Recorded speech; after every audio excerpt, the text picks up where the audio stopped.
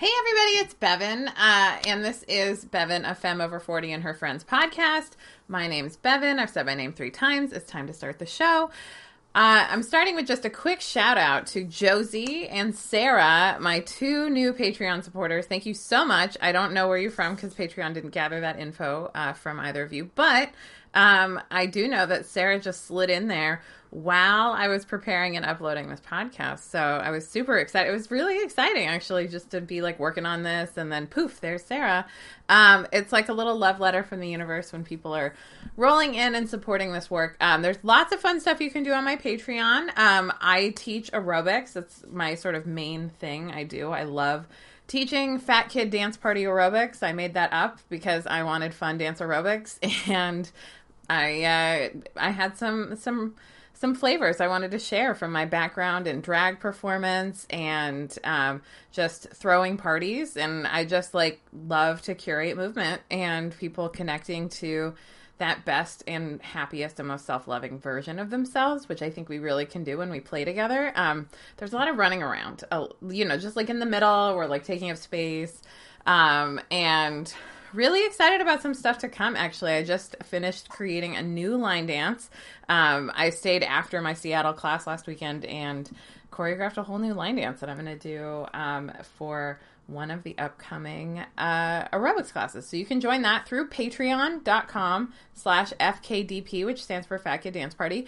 And also just like at the $5 level, because you want a little extra self-care info, I do a separate podcast of mini episodes, some meditations. I did a really cool creek meditation that I'm going to post up there shortly. And also a good out with the bullshit, in with the good meditation for when you're just pissed off at work and you need like a minute refresh. So I just put some stuff up there, try to create a special corral of fun membership benefits. And also I produce this podcast, which is freely available. And I'm so glad you're here because I am introducing you to my friend Tamale. Tamale is an incredible person I've known for a long time. We get into some of our origin stories, but she just has so much to share about being cheated on, being a badass skydiver, being a comedian, and doing that from a powerful place of connection with your audience. She knows a lot about working hard to be a resilient artist and following her true calling, and has experienced homelessness and a lot of trials in life, and is right now creating a comedy tour, in a van, and just being her awesome self. And I'm so excited for you to get to know her a little bit better. And also, last item for the agenda on the pre-roll. Is it pre-roll if I've already introduced the show? I just haven't started the interview. I don't know. I'm my own producer, so I'm just going to say, yeah, it's the pre-roll. I also wanted to mention that on February 22nd, hopefully you're hearing this before that, February 22nd, 2020, I will be doing an in-person clinic for Reiki energy healing in Port Townsend, Washington. So if you want to take the trip, it is the most beautiful healing studio I've ever had a healing in, and the healer that works there is subletting to me one day a month or so, and so it's a great opportunity to sit in a chair overlooking the water, the beach outside. It has these windows where people can't see us, but we can see fully out. And so the healing experience just gets to be in this kind of extraordinary place. And we can do some work with anxiety, stress, depression, amplify healing that you're doing in other areas of your life, or work on your life purpose and get into that. And then I'll cap off the day. So I have 30-minute sessions available for that. And then I cap off the day with the self-love workshop, which is 4 people. We're going to sit and we're going to talk about self-love, and we're going to dig in and we're going to set some intentions and work on some growth. And it's my favorite thing to do. I love doing that kind of stuff. And it's all available February 2nd, 2020, February 22nd. It's a Saturday. And I'm going to be doing Sunday Reiki clinics for distance. So if you are literally anywhere in the world, we can set up some kind of video communication. I love a Zoom conference, but I can also do Skype, and we'll connect and we can do a Reiki healing. We can do a card reading. I do some card reading. And I also do some life coaching and life purpose coaching. So anything you want, 25-minute increments for $25. I have some slots available, and I have the links to all of that in the notes to this episode. I also have them up on my Instagram at the link in profile there, and I'm at Bevan's Party.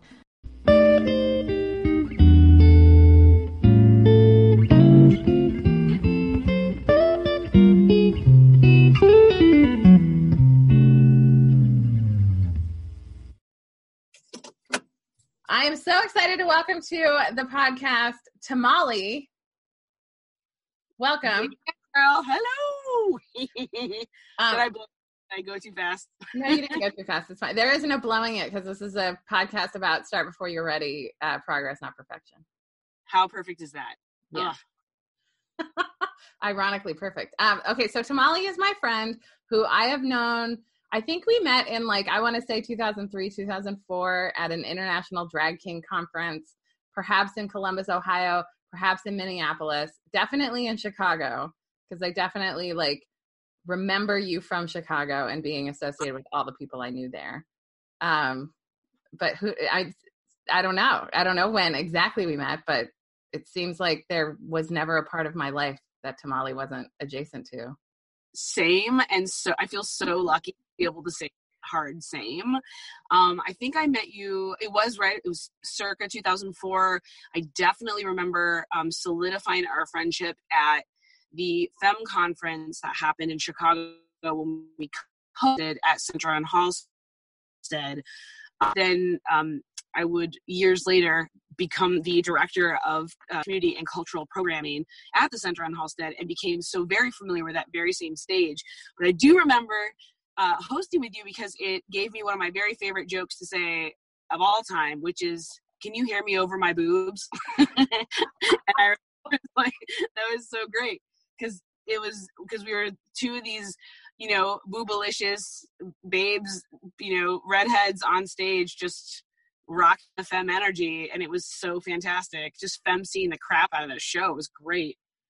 It was truly a highlight of my career. I've done a lot of cool stuff, but you and I together as hosts at something so profound and so poignant. So the Femme Conference, for people who don't know, was a conference. It doesn't exist anymore, for queer femmes under the whole umbrella to just come together and connect. And so femmes are, if you're not familiar, fucking talented. And there's a lot of incredible performance art and drag and burlesque and spoken word, and all types of performance come through femme and come through femmes. And getting to co-host, because it was I think the show that we hosted was the more serious and the more gritty one, and it was so poignant, a lot of emotional highs and lows. And then you and I emceeing between acts, just kind of really, because I think the job of the MC, or femc as I identify, yes, which I got that too, for the record, because I do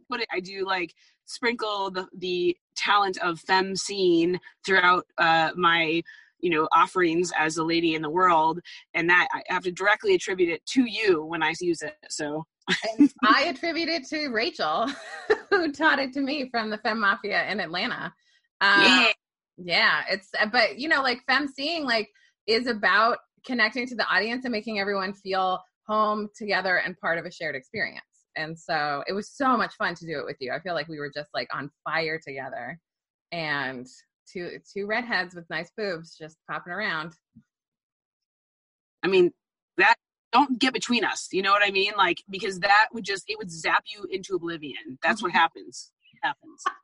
I do remember I have this great picture of you and I when I went through my Saturn return was a real butt kicker, which is not uncommon, and I was definitely at the tail end of it, and I attended Mishfest, and I want to say it was 2009, 2010, right in there, one of those two summers, and I had gotten gifted an entry, last minute, and I drove my motorcycle all through the night, and this was back when, I had this early edition iPhone, charging it up at McDonald's as I could barely afford to feed myself. I was so broke, and I was living out of a backpack, which was on my motorcycle, and I show up in the middle of the nights, and I push down the weeds next to the gate so that I'm there for the early entry. And and I put, I open my parasol and I have my leather jacket on the ground and I'm curled up in a little ball of ruffles and cleavage, just like, like under this parasol. And I wake up the next morning and there's like this huge line down the road at Mishfest. And then I go in and you were one of the first people that I saw at this, and it was just this galvanizing moment of just like, I will make this happen come hell or high water.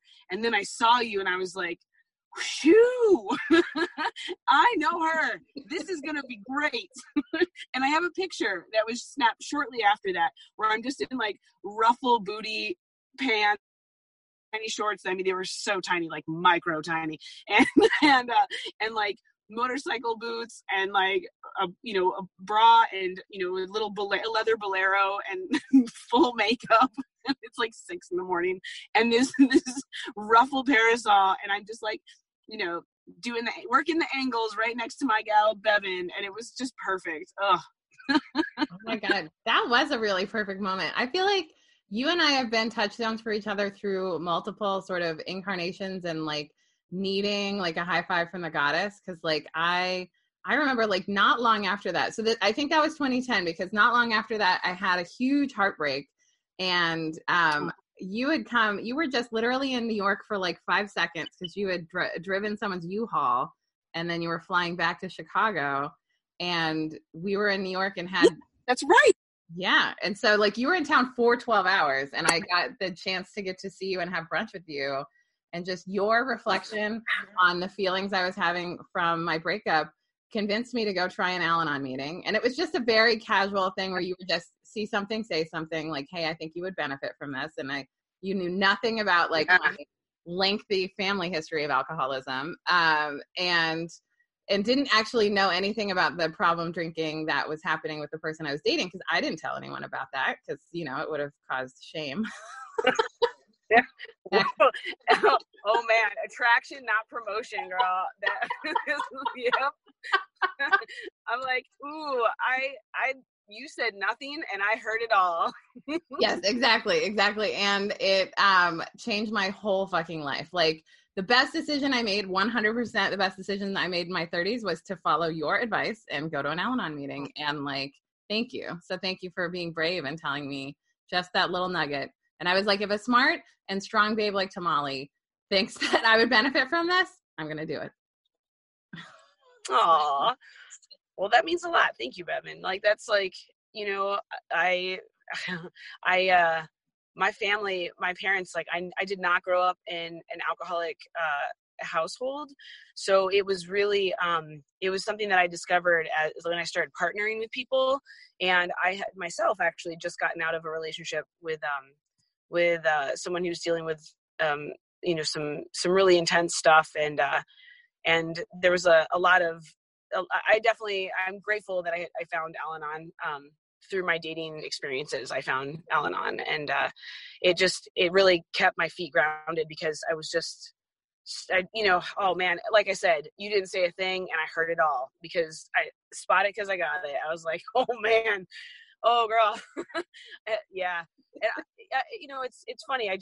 It's so weird. I've been in Al-Anon now for like, God, it's been, I want to say, well, it's been since 2008, November in 2008. So whatever that is, like 11 years now, almost, 11 and a half years. Wow. That's crazy. That's wild. It's just wild, but it's made a profound difference. It's just something about I feel like people, and I won't speak for you, but something that I definitely experienced from you is just this innate sense of care for your fellow human. And I think that's why I'm drawn to you, and probably vice versa. I'm putting those words right on into your perfectly glossed lips. It's that thing of like, oh, I don't want you to be sad. Like, come with me, let's have fun, and like, oh, you're hurting, I want to help, right? Which is a wonderful thing for a human to do in moderation and with the very mindful boundaries of giving people the dignity of their own experience. But for me personally, when that gets upended in a way that is unbalanced, it becomes a real problem for everybody, right? Like for myself, and certainly for, you know, someone I'm dating is needing to crash and burn, and I'm just keep throwing myself in the way. Like that's not helpful at all for either of us. So, yeah, so I just learned that lesson. There's this great meme, you know, the most interesting man in the world meme, you know, that older guy with his like, he's like leaning, he's like got his arm cocked up and he's like staring knowingly into the camera. There's a meme that has that picture and it says, I don't always learn my lesson, but when I do, you can bet I learned it the hard way.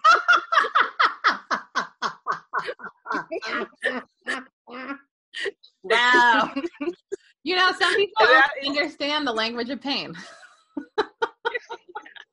I'm working hard to be the kind of person who learns from joy instead of pain. That's not always possible, but you know, it's the goal. That's right. But also, like, since when have humans ever been like, hey, things are really great, I'm going to learn from this? Like, never. Even though we try to. I don't know. I feel like, man, I wish that was the case. I wish so much. Because certainly there are moments, many moments, where I feel very grateful and full of joy. And, like, I wake up in the morning and I do this thing where I'm like, I call it puffing, where it sounds like one thing, but really what it is, it's like, puffing for me is I'm like starting to wake. It's when I'm starting to get conscious in the morning. And I start to like, it's like when birds or, you know, like when they puff their little feathers, I do that, but I do like with gratitude. Like I think of all the things I'm grateful for and I fill up my little feathers. So I get really, really big and puffy with like happiness and gratitude. Like it's this little chubby little sparrow on a wire, you know? But I do that when I wake up in the morning, which is great. And I think vibrationally, it's probably a good call. However, the times when I have learned the most is when I have hurt the shit out of myself by making a poor choice that I did not heed wise, seasoned advice to avoid. I was like, no, man, this time it'll be all right. Wrong. Wrong. So, you know, it's one of those things. You just got to burn that hand on the stove until you figure out not to go near stoves. Leave them alone. Don't touch stoves. Don't check to see if a stove is hot by pressing your palm on it. You know, like flick some water at it first. Jeez. Wow. Totally identify.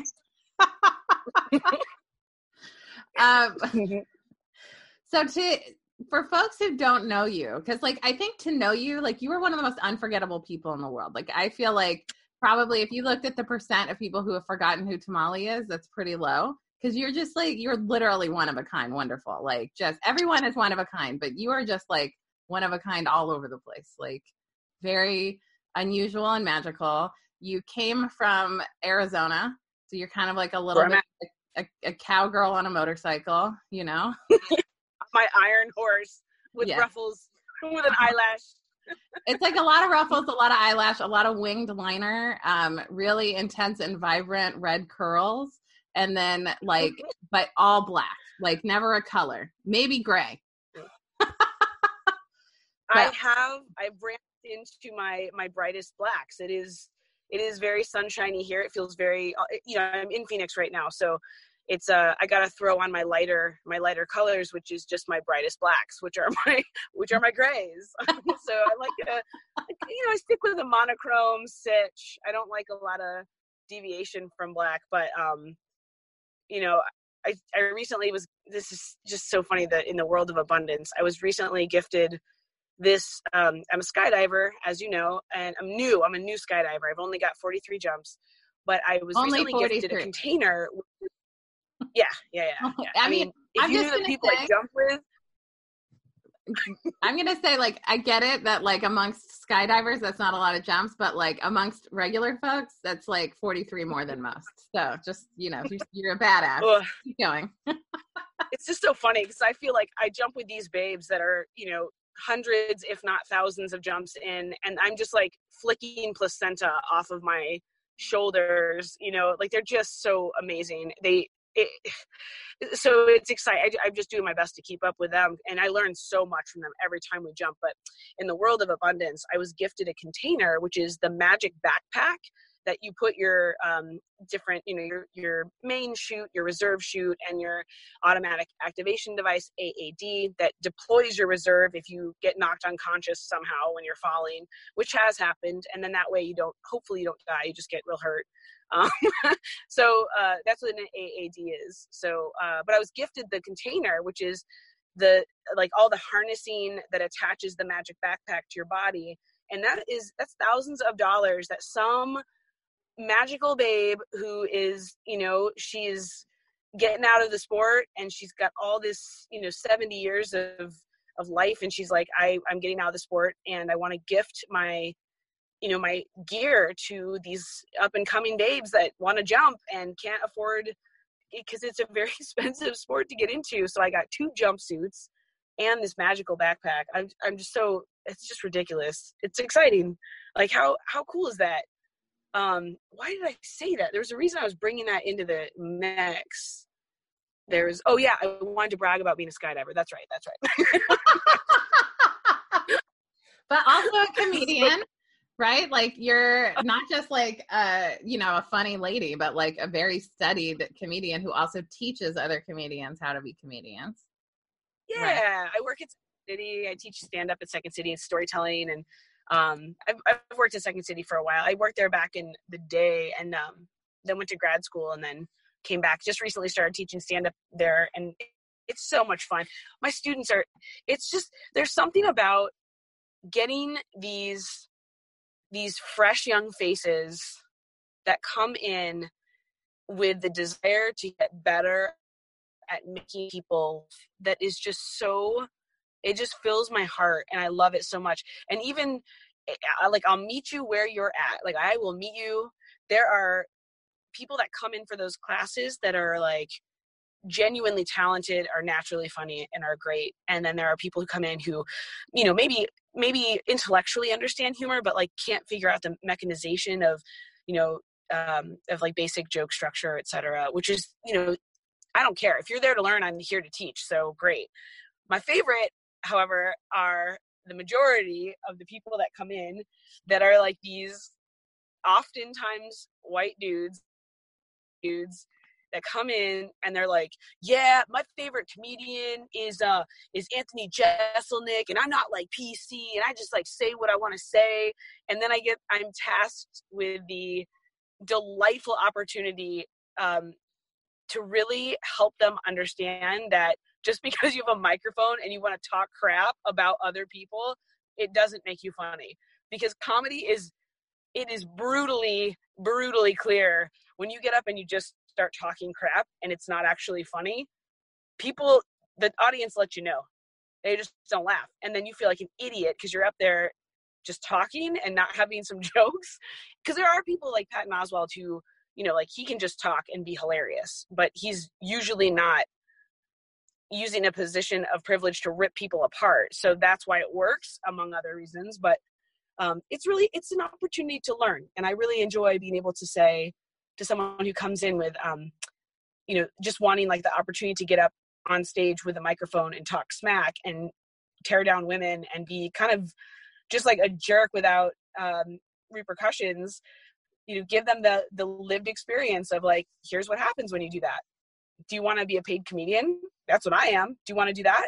Here's how you can do that. And then we workshop stuff, and it's really great to kind of watch them. We have those tough conversations in class. We talk about like social structure and why that joke works for him or her, but not for you. And that is just a really, I don't know. I find that teaching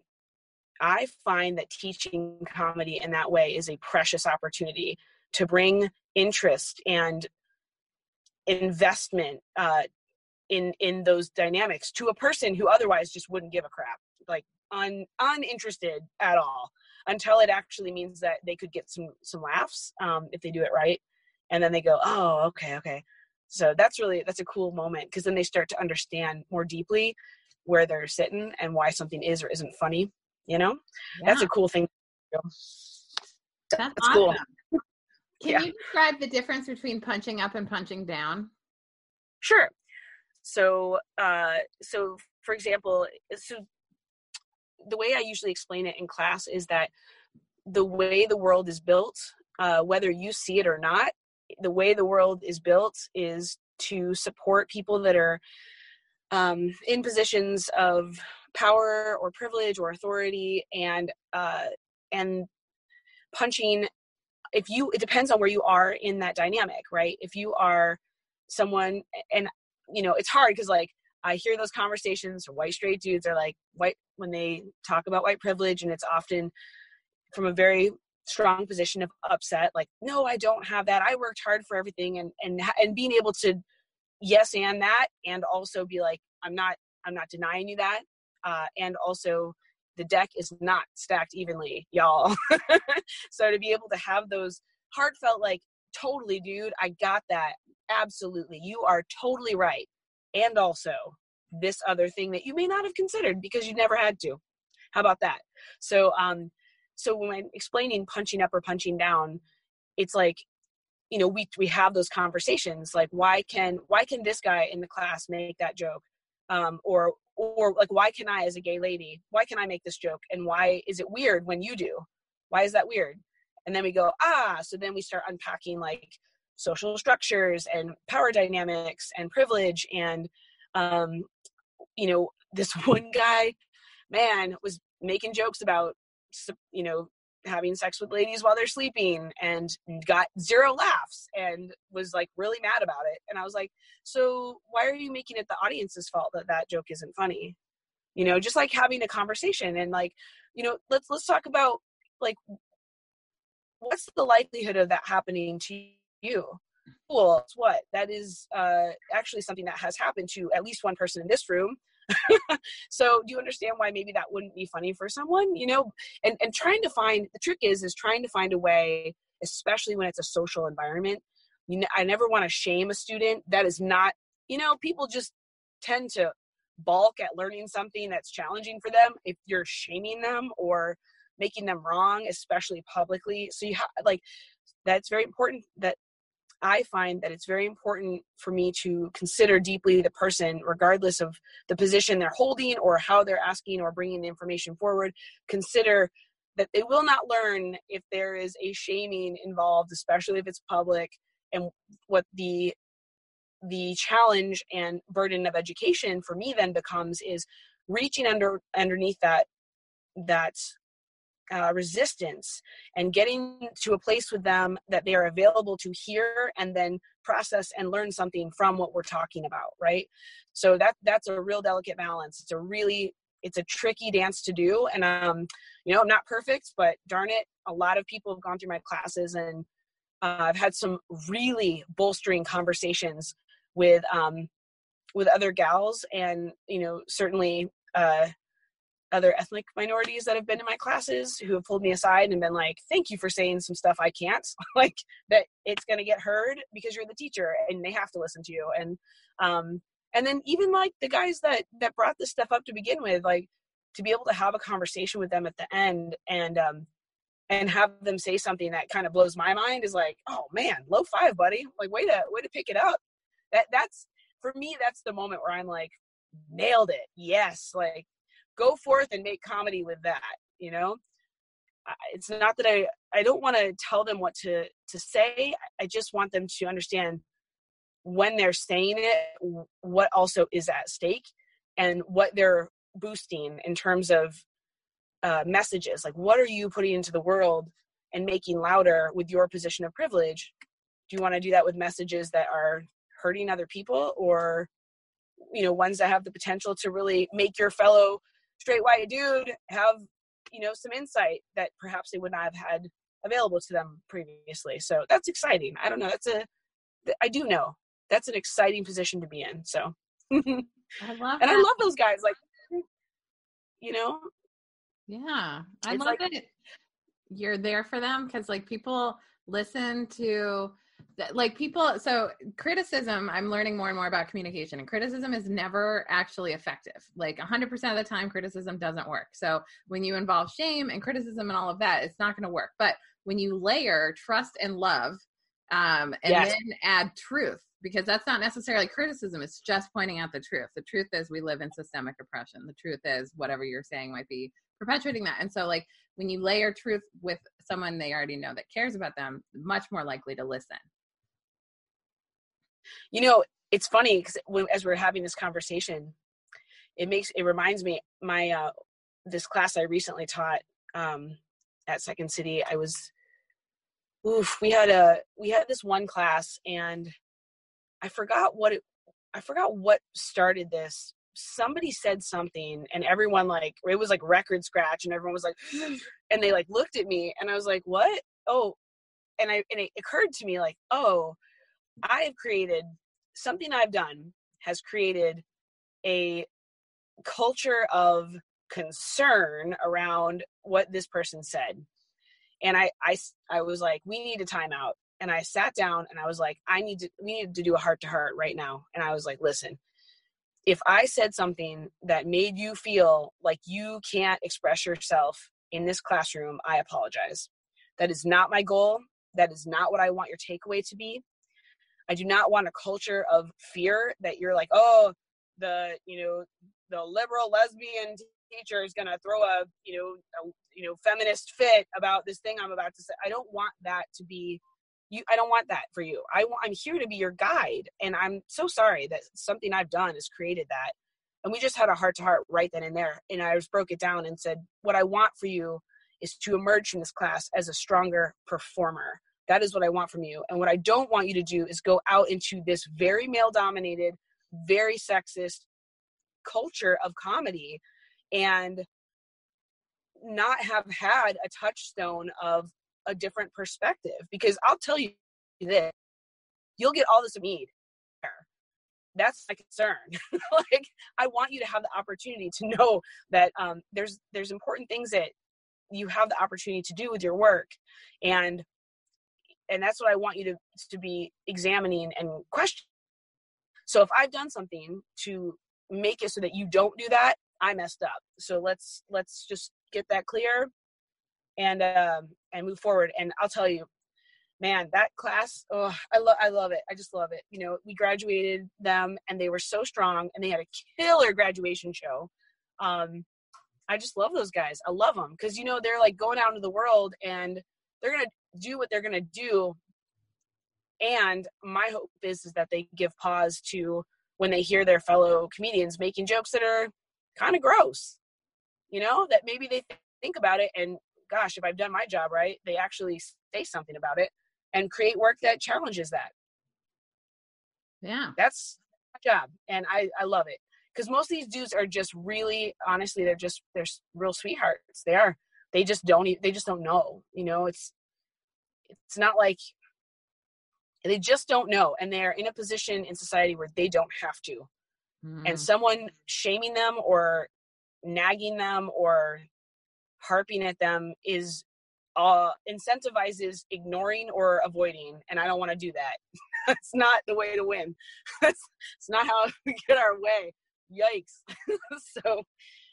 So that's what that's just something I got the opportunity to experience and grow from recently. It was cool. Yeah, absolutely. Really cool. I'm glad you're out doing that work. I want to make a sharp right turn and start talking about being a queer femme dating in the world and what advice you would give to queers out there who are dating, how to come correct, how to treat someone in a dating situation. I bet you have a Tamale school of etiquette that's just waiting to happen. Oh boy. I'd like to start out with don't cheat on people. I don't know. Maybe let's start there. Let's be ethical and honest. And if you are the kind of person that needs and wants multiple partners, there's totally a relationship format just for you. It's there sure is. I really like how you said that. There is a relationship format just for you. And there's no shame in that game. None whatsoever. Whatever. I feel whatever, what a time to be alive, Bevan. What a time to be alive. It's so exciting. It's 2020. We're out here. At least for myself, I'll speak for myself. I'm not forced into I feel lucky that I have not been forced into a situation where I had to be or do anything that I did not want to be or do. I am not someone's mom. I don't want to be a mom, except for my sweet little dogs that I love and want to adopt so many more of. It's like the intentionality across the life choices that I feel like I get to make. And certainly, you and I have talked at length about our life choices and how we like just keep pushing through for the things we really want to do, and like just digging our heels in and making it happen. It's not easy, but so how that applies to what you were just saying, it's like the dating thing. It's if I were to give advice, I don't know if I'm qualified to do that, but I guess what I'm looking for, or what I would want for people, is the opportunity to do exactly what they need and want, right? Like, just like if you want to have multiple partners, if having a multitude of partners and being mobile, or having various levels of commitment to different people is what you're available for, which quite frankly might be where I'm at. I think that might be where I'm at. I'm not sure. I'd have to do a little more introspection around that, but there is a format just for you. And if you want to go old school and be monogamous and have one partner, heck yeah, there's a format for you too. And there are lots of ways to take a modern twist, monogamish, like get your needs met by all means. Don't be a jerk. How about that? I think it's really important. I think it's really important to be very, very clear about what you want and what you need. Communicate that. That was an issue I had in a recent relationship, is that I dated someone who I don't feel had any actual grasp on what they really needed.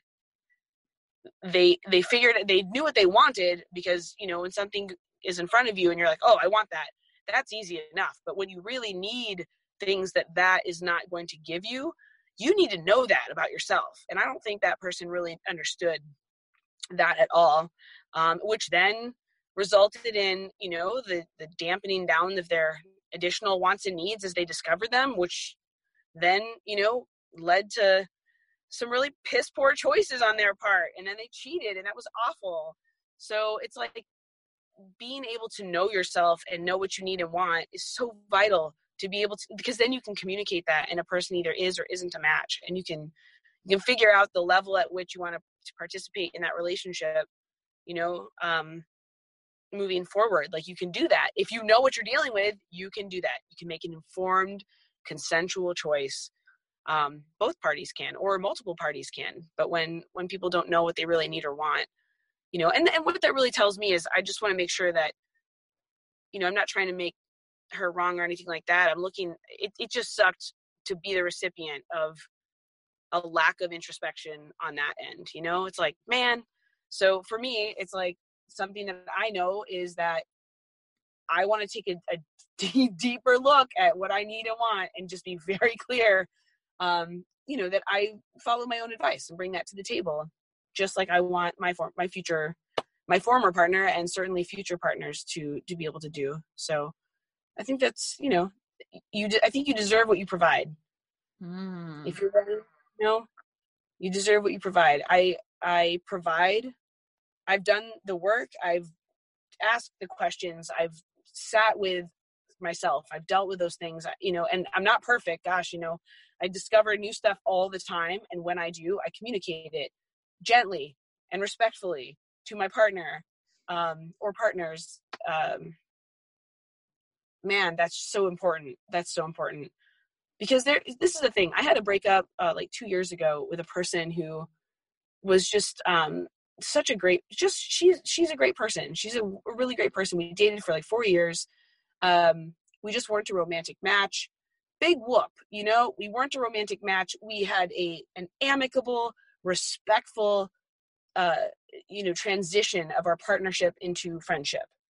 We are still good friends. We probably will remain good friends, great friends for a long ass time, if not, till our natural ends, right? And it's because we both respected each other. We treated each other with respect. And as we navigated that transition, we took the appropriate time and space and afforded each other the opportunity to heal. And then, we came back and we know each other really well, and we speak of each other with, great reverence and have every reason to do so. We've done nothing to deserve each other's, animosity. And that is possible. And I have that with more than one person. I have that with quite a few of my former partners. And there's a darn reason, because I date rad people. And also I treat them like a rad person might. So be rad. Be rad. That's good dating advice too. Be rad. Be rad. Be rad. Be totally rad. I think that, being rad is amazing. I also, when I was cheated on, I did a lot of work to figure out why do people cheat, because I just wanted to know, as someone who'd never had, I like non-monogamy, and I like being honest about it, because if I'm with somebody, I want them to be my buddy in all things, and also with non-monogamy, right? But I was so what's this about cheating? And really what I realized was that cheating is a form of communication, because if you're not communicating your dissatisfaction with some level of your relationship, you might then cheat just because you don't know how to put in your words. And so it's a way of having power over the other person, because you have the secret, because you're choosing this thing that will hurt them. And there's lots of different reasons people cheat too. People who, just desire multiple people at a time, or have a heart capacity for multiple loves, but are living in a monogamous society where they feel like they have to participate in compulsory monogamy. Right. And then there's also people who cheat because, of sex addiction. And that's also, again, about not actually just addressing your feelings and needs and getting that handled. So there's lots of things behind that. But I also think my work is, how do I identify that someone is really quote unquote doing the work and being a growth oriented person? And the biggest takeaway I got from my last relationship and where the mismatch happened between us, I think, was that I was just accelerating my growth. I could see where our relationship really tipped after I did this intense coaching program. And then again, I started really leveling up in my life and sort of becoming more and more who I'm meant to be. And she just started shrinking because she wasn't getting her needs met, because she wasn't articulating them. And it was, and I just realized I'm just not a compatible person with someone who's not going to grow at the same rate that I am. And that's, my growth is part of my ethic of who I am in this world. Because I don't think I came here to play small.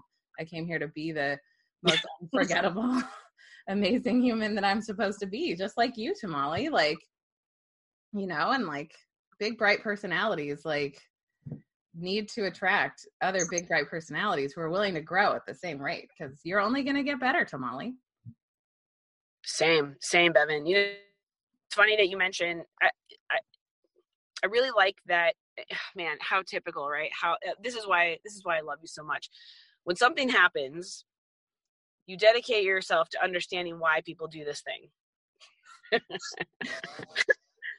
I just love that so much. That is such a hard same. Something I discovered was, I reread a book I read a long time ago. I reread it. It's called Attachment. And what I think happened here in my situation, I think that what happened was, it was a display of protest behavior. I feel like in my situation, I was coming to the relationship with, here's what I want. I mean, I literally was I'm a performer. I want to go on tour. I want to do this. I've structured my life to create a situation where I will be doing the following things. 1, 2, 3, 4, 5, all these things. And I was so crystal clear. They met me at a show where I had this conversation. You know what I'm saying? And then I think, what happened was, we started dating, and they were really excited to have this exciting situation unfold. And they brought a lot of excitement to the table as well, in some other ways that I was just they really shifted my thought process around finances and around what was possible for me. They really opened my mind to what I actually might be capable of. And personally, in the time since we've parted ways, I have taken that and parlayed it into some pretty substantial changes in my life, which I'll be, while I'm sad about what happened, I'll always be grateful to our interactions for widening my horizons around, just the way I look at finances. I can remember a specific time that we were hanging out, and we were having this very intense conversation about what I wanted my future financial situation to look like. And some of the things that we talked about, just, it freaking blew my mind so hard that I literally had, it was a definitive moment for me. And we took a picture together right after that. And when I look at that picture, it's always a little bit of a gut punch, because I can see the sparkle in my eye. I could see it. It's present. New possibilities popped up into my world as a direct result of what we were sharing with each other. And I captured it in that picture. And it's like, when I see that picture, it is like, that was the moment where I realized that more was possible than what I thought was possible, and financially, and it blew my freaking mind. So, she definitely brought that to the table. And that was such an exciting new thing for me. And I just, what was so hard was like to be in a relationship with her and have her not do, I mean, it's so hard, right? Because like I can sit over here and say that she did this or that, but really, only the person really knows what they're doing and what they're not. All I have to go on is the behavior, and what I experienced was the behavior, which was that she hooked up with a friend of mine for the entire time that my friend was in town. And, we welcomed my friend into our home. I was living with this person at the time, and, and my friend came in to visit, and they started hooking up, and it started the night that my friend came into town. And for me, that reflects some pretty strong protest behavior.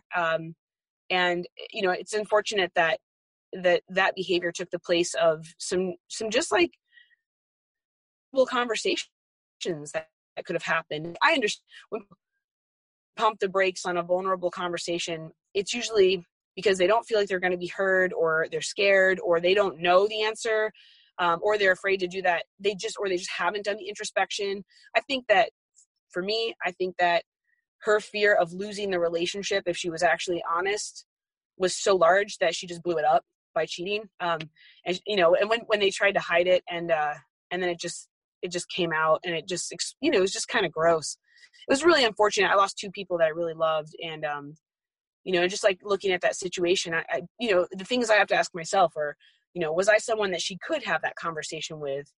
Was I someone that was showing up to that relationship in a way that, allowed her to be vulnerable? And, and I look at too, it's like, we built the situation based on how we view each other, right? So if someone comes into a relationship and they're seen as this powerful person, it's really hard for them to suddenly be like, hey, can I lay this down for a minute?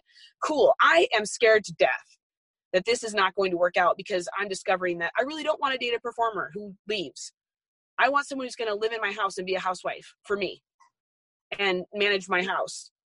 And when you don't want to do that, it tells me that this is going to end. And that's very scary to me. If someone has the actual ability to say that has a chance in hell of actually working out in some way, but if you can't, it just, it comes out as protest behavior where you're screwing around with someone, and in a non-consensual, non-negotiated way that blows the relationship sky high. And then what? And then you just have hurt feelings and resentment and sadness.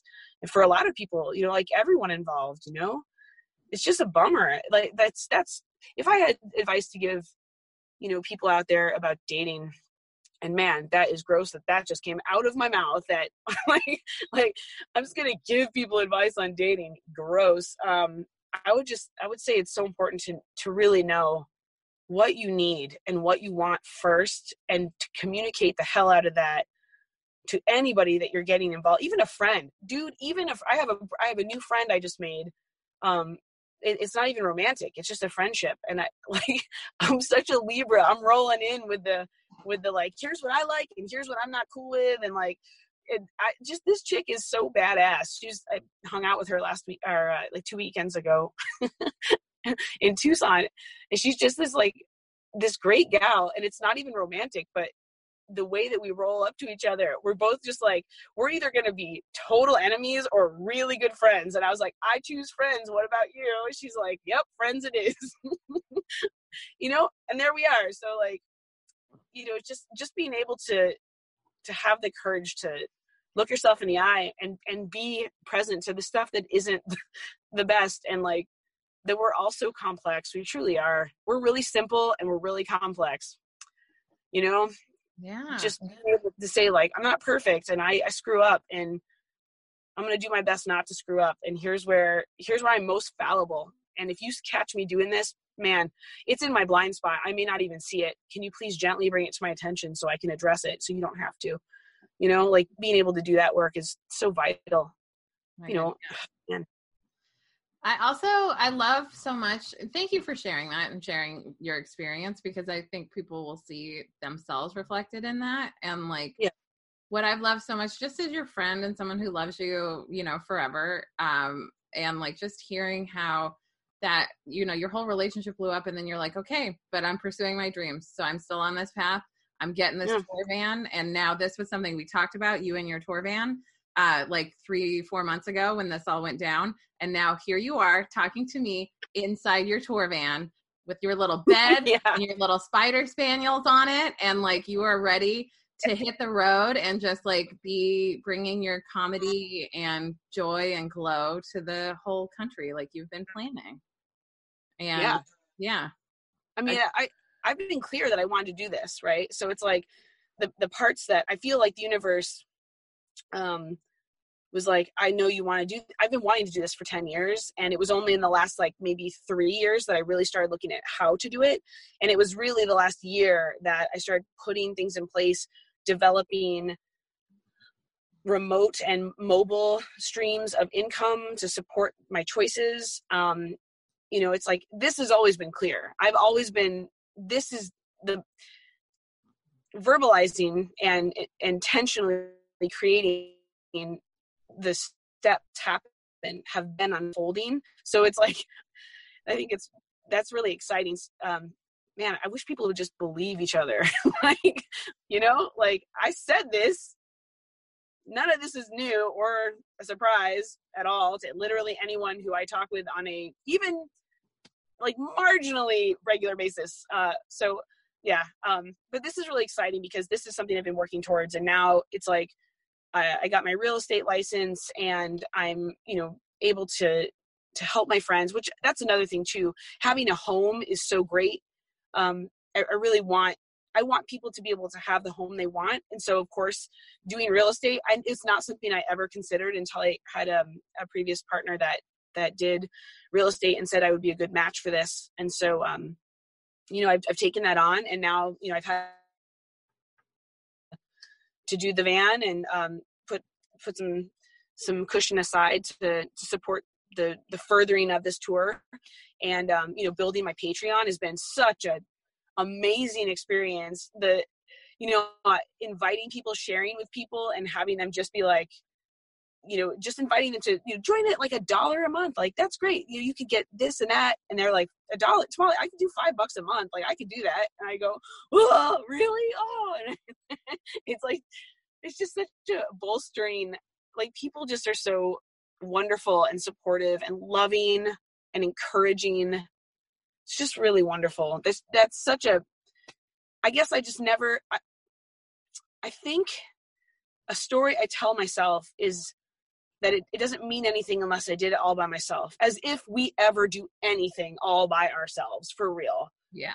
And another story I tell myself is like, it's up to me to do it and nobody else is responsible, which is, I think, true. However, the other part of that story is that nobody's going to care or help or give a crap if this is my dream. Like, I just have to make it happen on my own. And what's true about that is partially true. And what's also true about that is there are a lot more people who actually do care quite deeply and are more than happy to contribute and further and encourage. You know, it's like, I've had people that are like, I can't, I don't want to do a subscription thing, but can I just give you $400 like via Vimeo or Vimeo, not Vimeo. Can I Venmo you $400? And I'm like, yes, yes, you can. You don't want to do $1 a month, but you'll Venmo me $400. Yes, I will take that. Mm-hmm. That is amazing. That's gas for like so many locations. I love it. I love it. So it's just been such a beautiful moment of me having to see requesting contribution as a powerful act instead of one that is humiliating or like I couldn't cut it or I have to ask someone for help, therefore I have failed and what I'm going for isn't actually valid or worth it. You know, it's just been really cool to be like, I'm doing this great thing. And then people go, I want to do that great thing with you. And I go, well, yeah, let's do that. How can I do that? You can sign up for my Patreon. And then they go, yeah, I'll do that. No problem. And then they do. And then I get my bills paid and it's freaking awesome. It's totally awesome. And like Patreon, for people who don't know, is just like an ability for creators like me and Tamale to create work and to be supported by folks like you who find value. And like some Patreons are just about like, I believe in you. I believe in this work you do. And some Patreons are like specifically for like value given on the platform. But it's just been such a great place for cool people to pursue their dreams and like have support doing that. And like sometimes when people see you achieving dreams, it makes it possible for them to achieve their dreams. Like from I've known you, I've known you almost 2 decades now. I know this tour has been on your heart for all this time. And like, I just am so excited to see you like taking these steps and like really like leaping and letting people support you. And like, you know, and it can be hard when you're a boss babe to like admit, oh, I didn't figure out how to fund this all. I got most of the way because you got the van, but like there's still more that has to happen because like touring is expensive. People don't know. If they haven't toured, they don't know all the things, like all the meals and all the showers, everything costs money. And like it's, you know, when you're diving out of the 9-to-5 because you know the 9-to-5 is not going to bring your dreams to pass, it is super scary and super weird.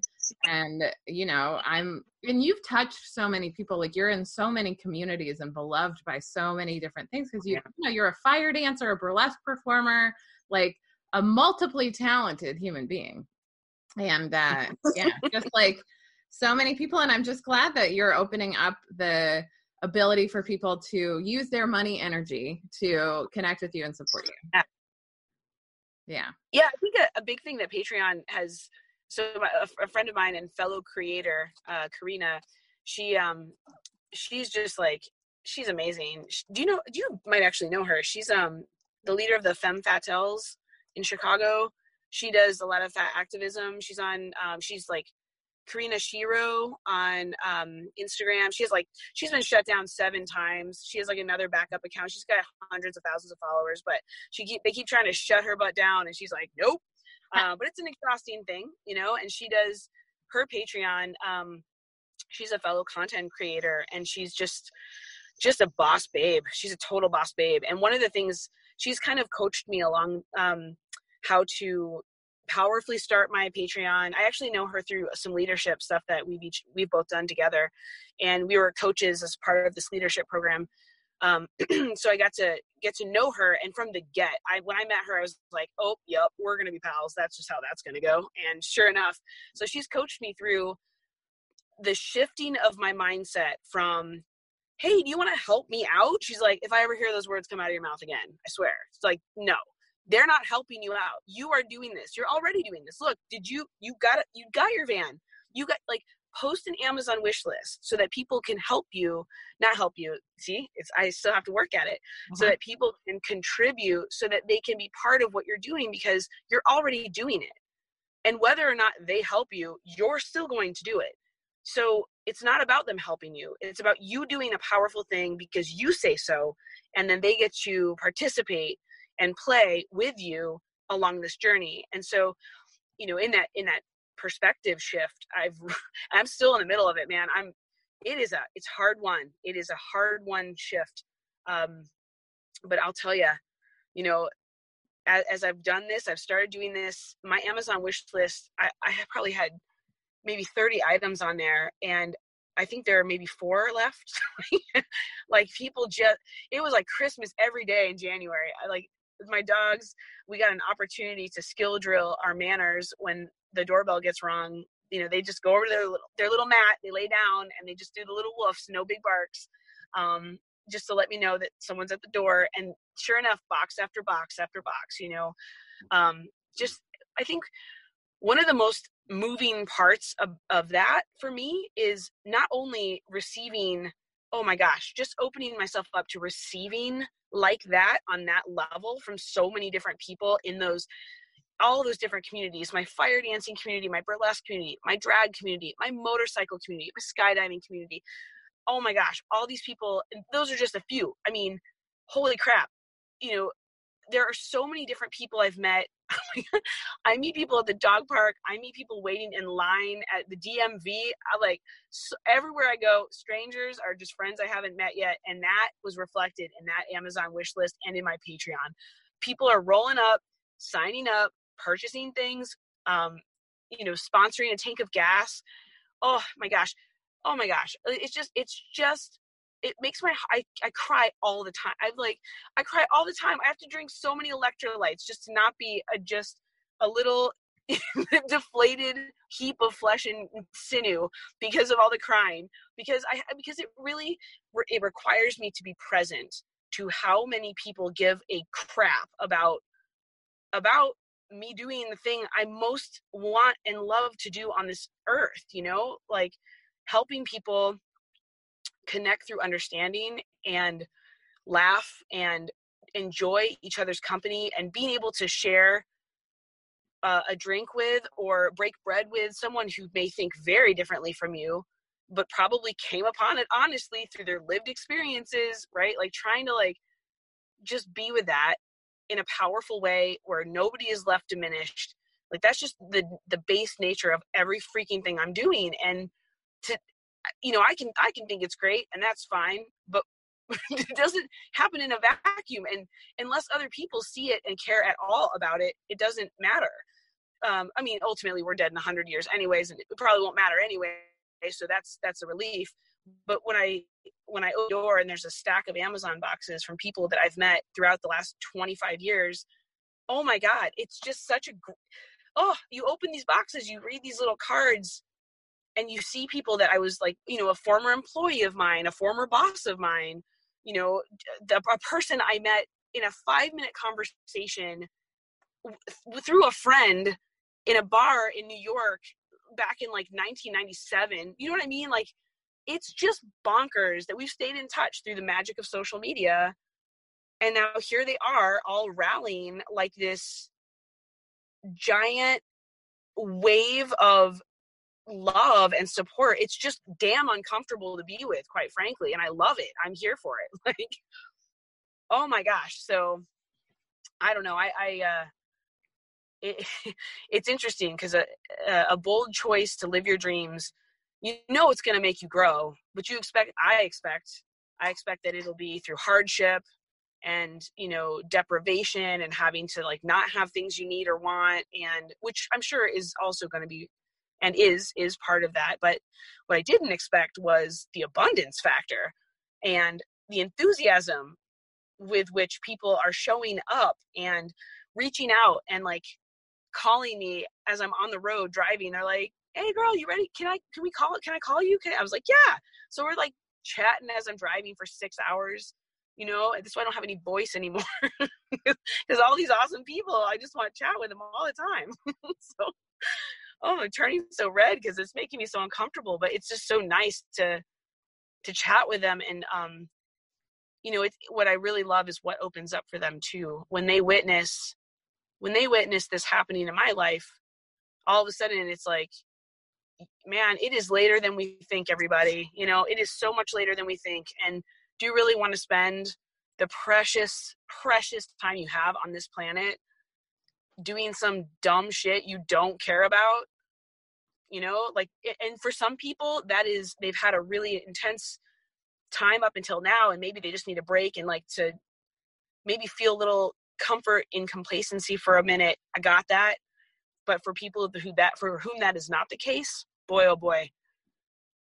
Boy, oh boy. Be grateful for those breakups, those layoffs, those getting kicked out of comfortable situations. Like, oof, that is a gift. That is such a gift. Oh my gosh. Yeah. Yeah, you're right. Every situation. My friend Zoe actually introduced me to the term crisatunity when I got laid off from my job in 2008.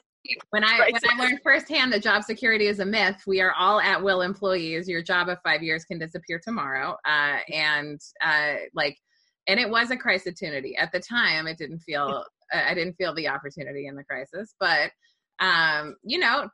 12 years later, I'm glad that happened. I'm glad I was forced out of that comfort zone, had to hustle. And honestly, the life I created out of that crisatunity was really great. And it's actually the coolest that I've been.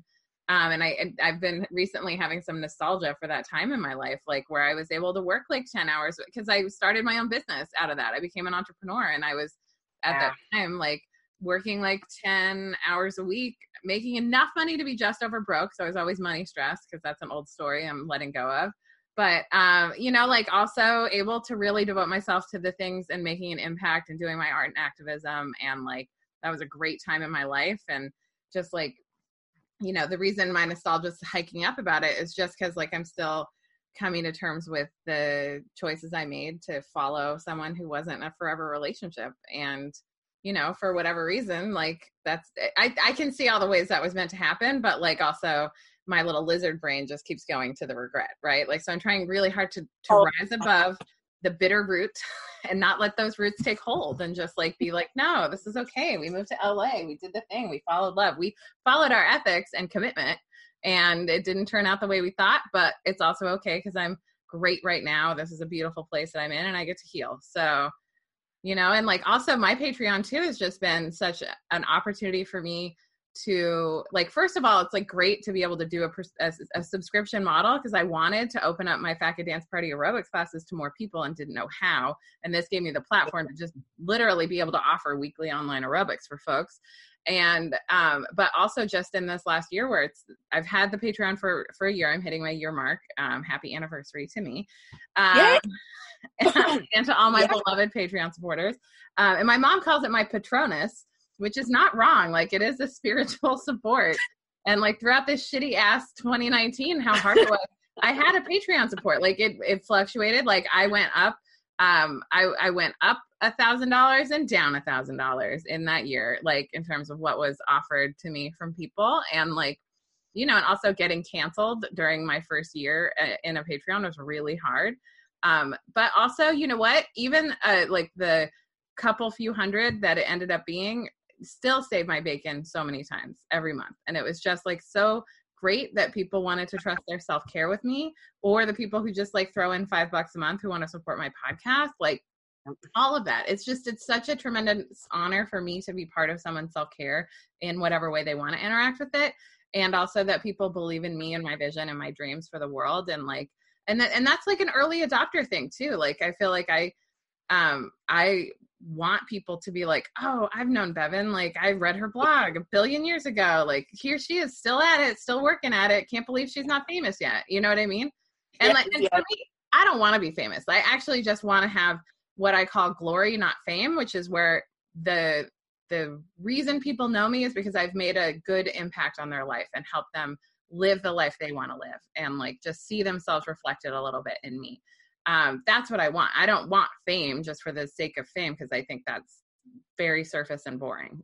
But for me, I just really want, the reason why notoriety is helpful is because it helps more people connect to what's possible for them. And I feel I'm real far away from mainstream now and really out in this wild west of you can love yourself and you can live your best life, and you are here with a unique purpose. And I want you to rise up and do that, whatever it is. And so I love getting the opportunity to talk to people like you, who is just an original cowgirl, just out here being weird and doing the thing.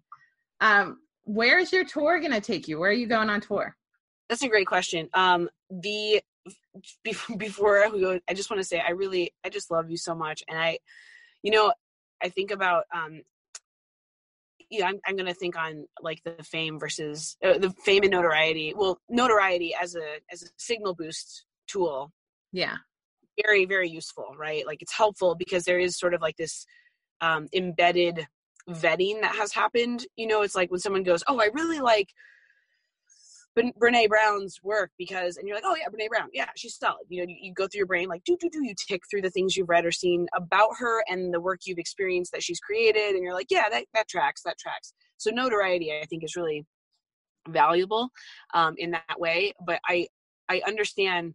It's funny. It's like the idea of fame. I think, man, it's such a tricky thing, right? Because, I'm not famous. I'm gay famous, but I'm not famous. Like there's enough people of our age bracket that know who I am, but otherwise, like people don't necessarily know who I am. But what I think is interesting is when people chase fame, they chase it for a reason that is never satiated by actually obtaining it. Right. So I know that intellectually, I know that, but that does not keep my heart from being like, yes, that's the thing, fame, right?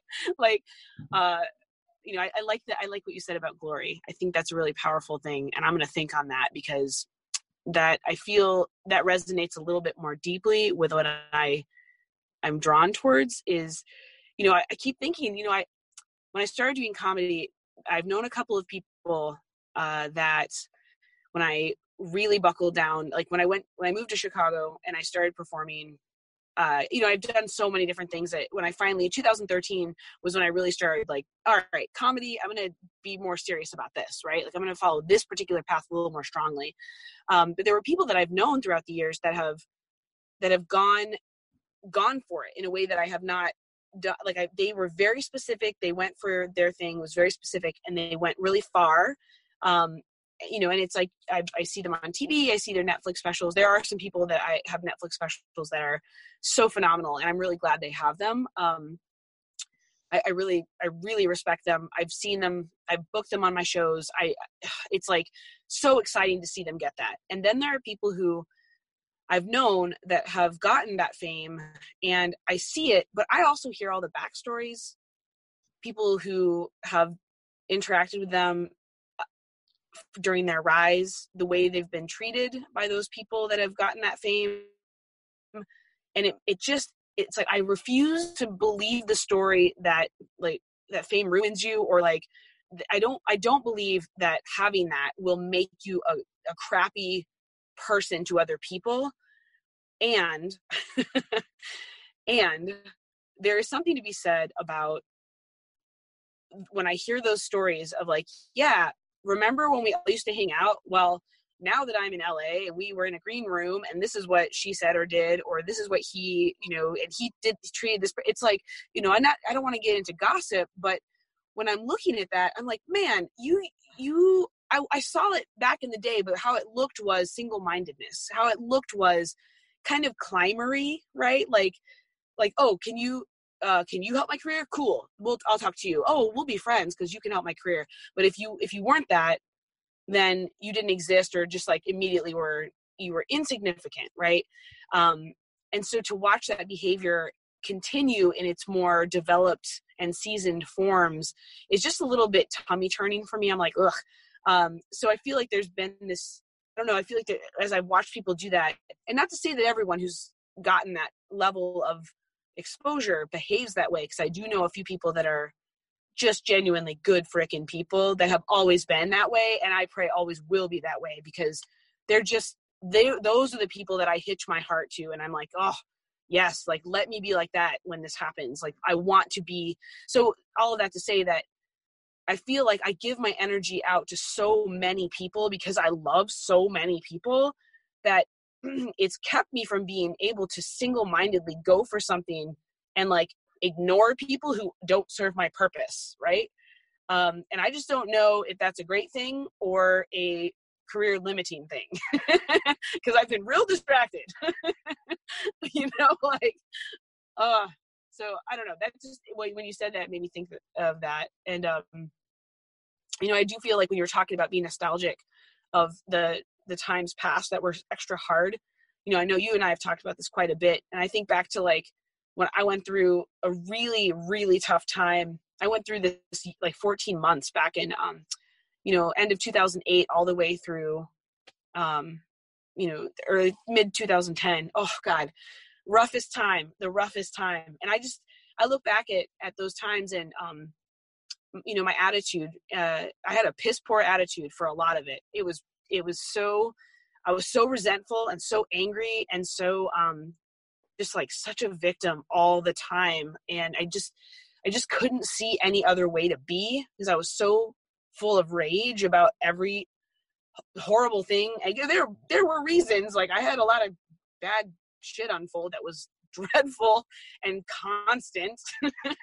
So it's understandable. But also what I'm so grateful for now is that, when you have those galvanizing moments, that just, they just create a whole new level. My spectrum at this point is so wide. Like, what is the worst that's going to happen? Mind you, it could be pretty freaking bad.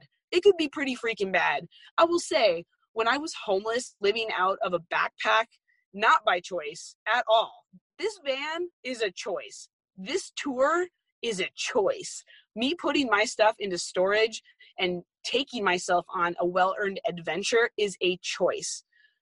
Me living out of a backpack off of my motorcycle, finishing my master's degree and bird bathing it in the utility sinks at Columbia College, Chicago, was not a freaking choice. Like, I did not want that experience, but that is what I had, because I got laid off and a bunch of bad stuff happened. My identity got stolen. It was a nightmare. And so, yeah, I was real bitter. But when I look back at it, I'm just so grateful that I had those experiences and I weathered them, and I didn't do the best job at being cheerful and grateful about it in the moment, but I did learn after that, that now I'm so much more brave and courageous, because I've been there and I have done that and I have survived, and I still got my MFA and I still kick some serious ass, and I still, like, I hung out and I just, sheer stubbornness, just like sheer grit, sheer, like, all that Arizona dust just settled on into this giant red hair. And I'm like, I'm not leaving, which is so great when it comes to life, and so bad if you have an alcoholic partner. Like, it's just like how your skills, like how you use your skills, dude. You got to put it where it's needed, where it needs to be. But I really look at those moments now with a similar sort of reverence, right? Like, those were the times that showed me what I really can do. Those bottoming out times were the times where I really learned what I'm about and what I am not gonna, what I'm about and what I am truly capable of in the face of a lot of hardship. Man, like, I just remember these moments of taking canned community food drive bins, those big cardboard bins, like trying to like gently sneak them out because I was so ashamed. Like, I was just like, oh, I shouldn't be in this position. Stuff happened, man. And it was like, it wasn't like I was screwing up my life. It was like, I got laid off. I had a boss that did the same thing to the gal after me. It wasn't even personal. She just was very insecure and managed both of us out, because it made her feel powerful. Great. The impact was, like, I lived out of a suitcase or out of a backpack on my motorcycle that got hit by a bus, like one thing after another. It was just so brutal. But I remember sneaking, canned food out of a food drive cardboard box, and like, that was how I was eating, was like taking that and like finding ways to open my can. Like, do you know that if you rub a can on the concrete, you can open it? Like apocalypse tip. If you don't have a can opener, you rub it against the concrete and it wears down the seam and you can open it. Things like this. Do you know what I'm saying? Like, when you are forced to be that person, you learn that you can be that person. And suddenly, like, you're like, yeah, I'll jump out of a plane. I could do this. Yeah. I feel pretty tough. I think I could probably handle this. You know what I mean? Like, I don't know, there's a switch that happens. And I do feel like there's something that happens where you're just like, you know, it's like I've said this before too. You don't hug a sword sharp, you know, like you got to bang that sword around, heat it up, put it in some icy water to really change it. And it gets changed on a molecular level. It gets stronger. And that's what happens when life happens to you. It's your opportunity to make that happen. So, you know, on that note, the next leg of my tour is, I'm thinking I'm probably going to go up the West Coast, and then come back down, grab some stuff out of Arizona, and then bring it back to Chicago. I have a lot of gigs booked in the Midwest during riding season for motorcycles. But I do want to take advantage of this beautiful Southwest and West Coast weather during the chilly season in the Midwest. I'm going to avoid that. But I'll be, you know, kind of making the rounds. And the greatest part is that as I get booked for these different gigs, I'll be staying with my friends. So it's going to be like a big seasonal kind of, I mean, I'm thinking of really just sort of booking out these gigs and these visits in sort of like a snowbird style wave, you know? Man, I used to think that I grew up in Arizona, and I used to think snowbirds were like, oh, they're so, I had an opinion about it, and now I realize they're all geniuses, and I have a lot to learn from them, of course. Of course.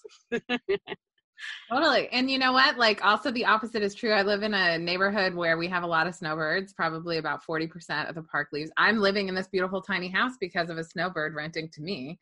So like, it's great, honestly, for me as a person who's not a snowbird, because I get to have the advantage of like the slow season. Cause that to me is like what I need for the winter, is just to like, you know, power down a little. I've been at a level, but like, you know, you're living in a van, you get the freedom of the road. And also something that I identify with, which is kind of like the cornerstone of the why of this podcast, why it's Bevan and her friends. Cause like my friends are my favorite form of wealth. Like I, you know, am not yet financially independent. That's my goal. But also like I have lived this amazing life. My friends are incredible. You are definitely a shining jewel amongst them. And like, just, I think you're kind of proving this out, like with the people who are supporting you both by like money, but also just like generosity of spirit. Like all the people who have prayed for me through like my difficulties, I don't take that for granted. I really did. Like when my dog passed away, I felt devastated and like nothing before, right? My dog Macy was like my life.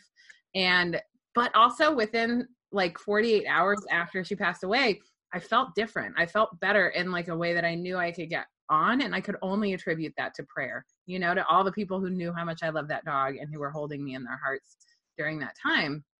And like, I just think that like, you know, I talk about this also a lot on the podcast, is like, there's so many different ways to measure success. And like, you know, I know people who are on Instagram who have over 1 million followers. I'm friends of friends with a lot of people who have over 1 million followers. And I know for a fact, multiple million follower having Instagram people who are broke and don't know how to pay their rent.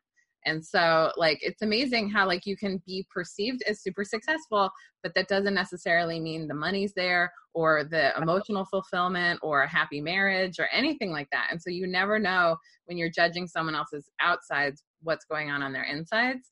And like, you know, I have just so appreciated you just as a friend being so transparent over the years. Cause I feel like, it's rare to meet someone who's as unusual and weird as me.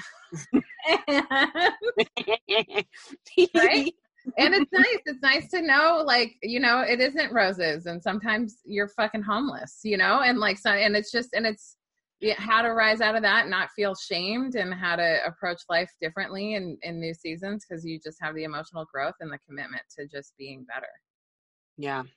You know, it's never too late to start over, and it's always too soon to quit, is my opinion. So yeah, that's beautiful. That's really beautiful. Yeah, I dig that a lot. Yeah, there's like it's definitely like I think tenacity is, man, it's so funny. It's like I always want tenacity, but I'm like, oh, but I just want it. Like, I don't want to have to earn it.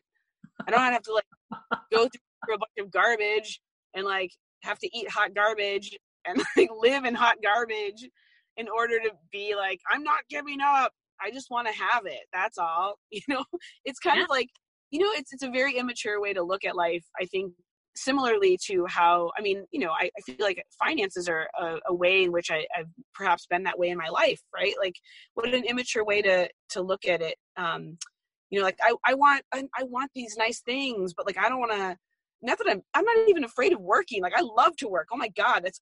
That is like my whole life is working at stuff. Right. But I'm just like, I don't want to have to like work at a 9 to 5, which is fine. Like, I can work different ways. But just the mentality that goes along with being an adult and a responsible human that is like, here is my plan. Here are my steps. I am working these steps. I refuse to give up on these steps to get to my goal.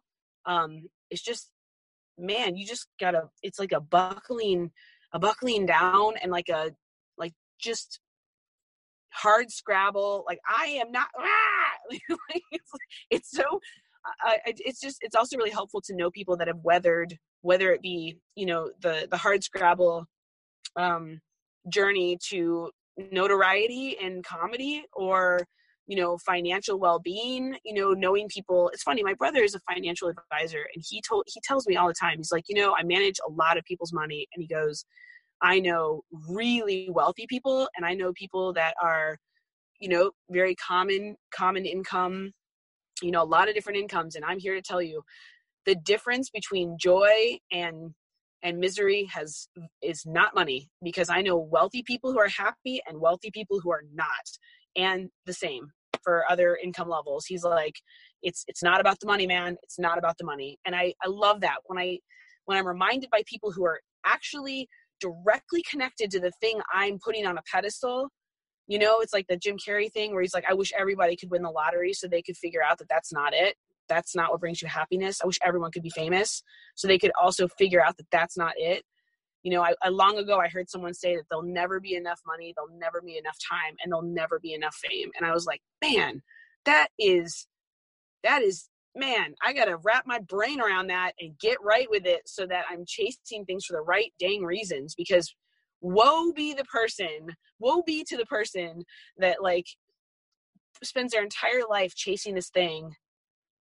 Robin Williams, right? Like, how much more notoriety, how much more fame, how much more money, like, God. And then it was never, you know what I mean? Like, geez, I got to get right with what I feel so great.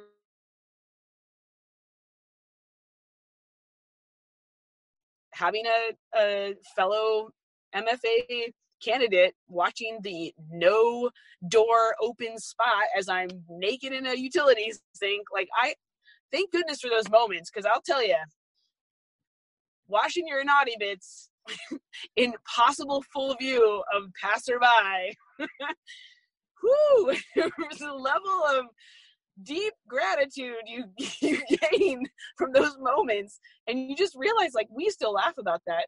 My friend Victoria, like, we just laugh because, like, of course you have to. Because she's like, I remember that day when. It's like, yeah, I hope so. I remember it too. It's like, yeah, those are just little gems that help to shape, your real, so that when stuff happens, it really happens for you. Like, it wasn't an accident, because like you earn this. And I think maybe there's a story I have. I suspect that there's a story somewhere in there for me that's like, I had to have those tough times so that when I get what I'm really working towards, I'll actually believe that I earned it and I deserve it. Because otherwise I think I would probably just ruin it, because I'd be like, oh, I don't deserve this. And I just psychically kick it right to the curb in some way, So I feel like each time I have a hardship like that, I just put it right into the basket of like, hey, remember that horrible shit you had to go through? Cool. Does that make you earn this enough, or what? Are we cool? Is it good? Maybe you can just appreciate it and be grateful and be done, and not have to be like, well, did my suffering equal this win? Like, God, it's so funny how we tell ourselves these wild stories. It's when I entertain how freely I could appreciate a win if I could just let go of the story of earning it. you know? Mm-hmm. And not to say that that I just expect things, because I don't, but man, I think I would be so much more open to the treasures out there if I could just let myself have them without having to like bleed my way dramatically to them. Keep coming back.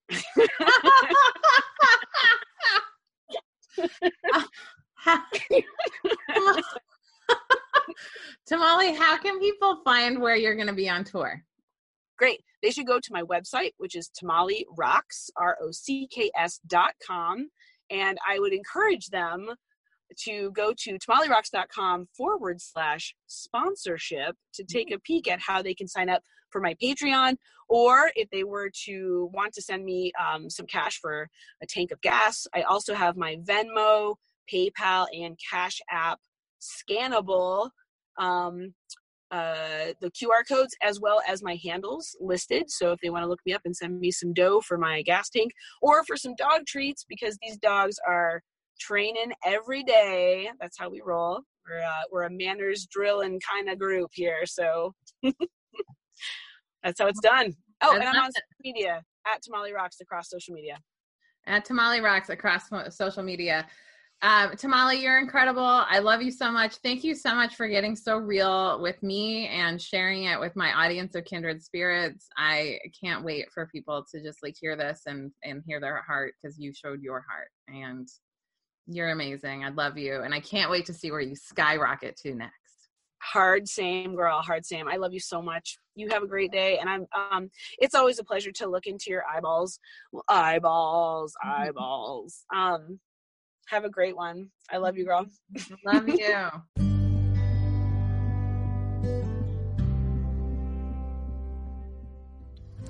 Okay, so I just want to point out that this is episode 22. It's dropping in the second month of 2020. I really feel like we're just having a lot of 222 energy here. I think multiple numbers are auspicious. They're always trying to tell us something. And so here I am celebrating episode 22 with you. So whether you're listening to this now or you're listening to this deep in the future, hello, I'm so glad. Take this auspicious sign and go do something great with it.